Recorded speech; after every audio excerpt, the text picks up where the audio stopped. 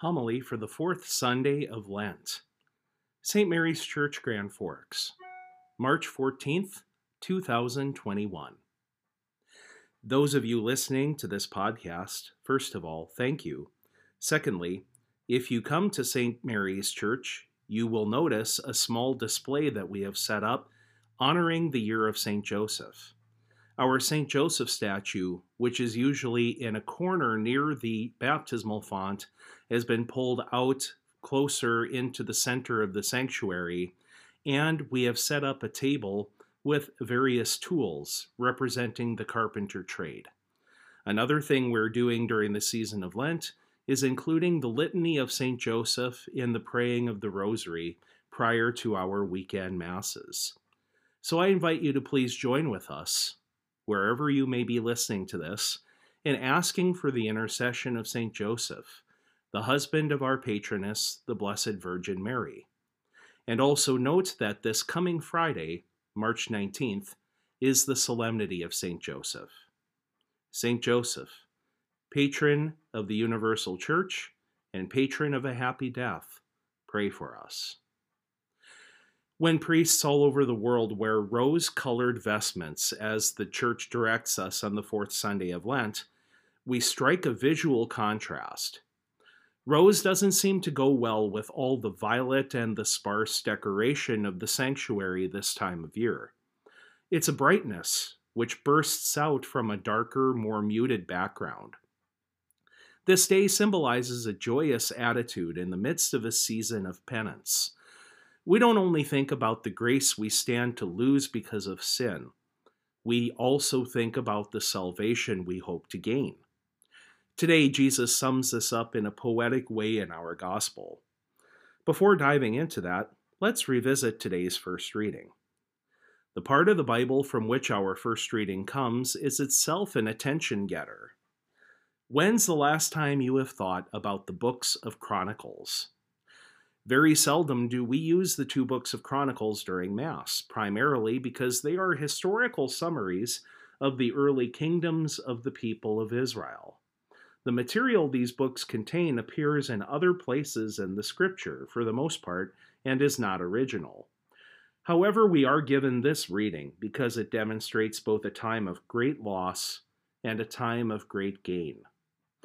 Imagine for a moment that troops from a faraway country invaded our area, burned our city to the ground, and then took a large majority of the citizens away to live in a foreign land.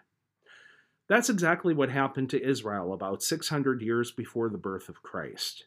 We call this the Babylonian captivity, and it was the lowest point in the history of ancient Israel. Yes, the very recollection of these events was humiliating, but recalling them was a sort of obligation. Just as those in exile refused to forget their beloved Jerusalem, and their descendants refused to forget that period of exile, so we as people of faith must never forget this sad chapter either. We take pains to avoid banishing the tragedy of the exile from our discourse and our memory. We do this not only to be in solidarity with the victims of it, but to remind ourselves of the evils that are possible in this world, so that we'll never let our guard down. But notice that the reading didn't stop with the tyranny of Babylon. All of earth's kingdoms fall as surely as they rise.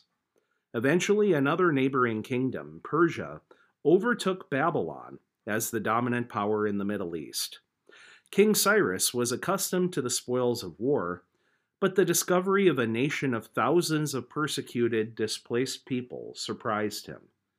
He did not profess faith in the God of Israel, but his conscience stirred him to action. Then comes the decree: return home. Restore not only your homes and businesses, but your temple as well. Don't just think of recovering prosperity and security for your family. Recover the fullness of your identity. This reading is an answer for us to the question, how bad can things get? It is also an assurance that better times lie ahead. This reading challenges us to look honestly at what we have to lose. and it shows us what we stand to gain. God gave the Israelites every opportunity to repent of their sins, and later on, God sent them a compassionate leader who delivered them from exile. Today's gospel is actually part of a conversation between two people, Jesus and Nicodemus. We learn earlier in chapter 3 that Nicodemus was a member of the Sanhedrin, a high-ranking religious council. Nicodemus personifies the plight of so many of us in that his life was a tug of war between light and darkness.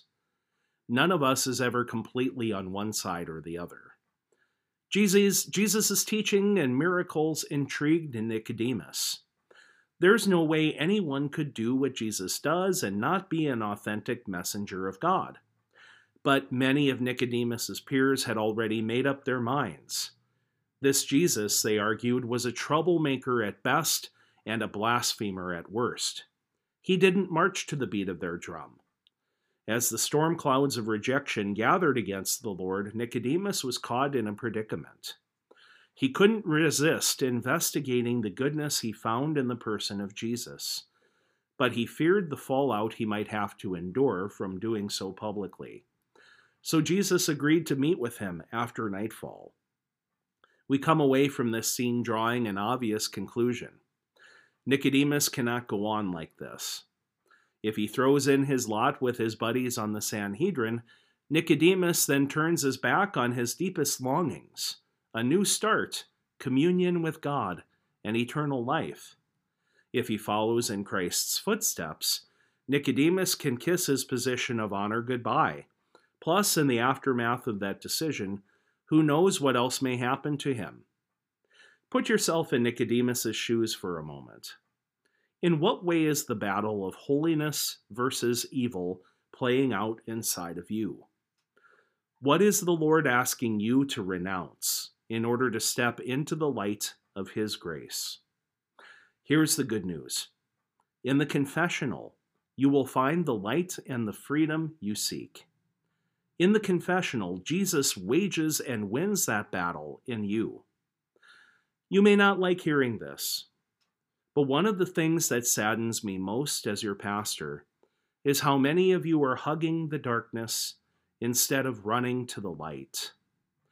You are not the only ones who will have to answer for this.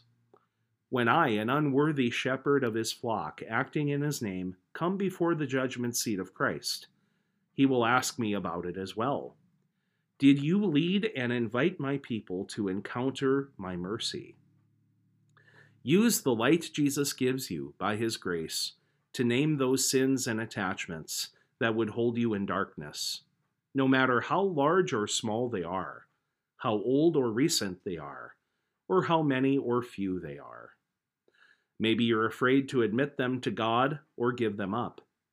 Confess that fear too, and cast it out. Consider how long Nicodemus remained in the darkness. Ask God for the gift of contrition, which means true sorrow for our sins. And please make a good confession soon. Let Jesus, the divine physician, treat and heal your spiritual illness.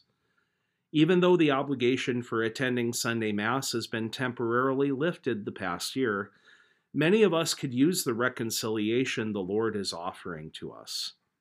Perhaps this year we may think of confession as a way to reset and resume the regular practice of our faith.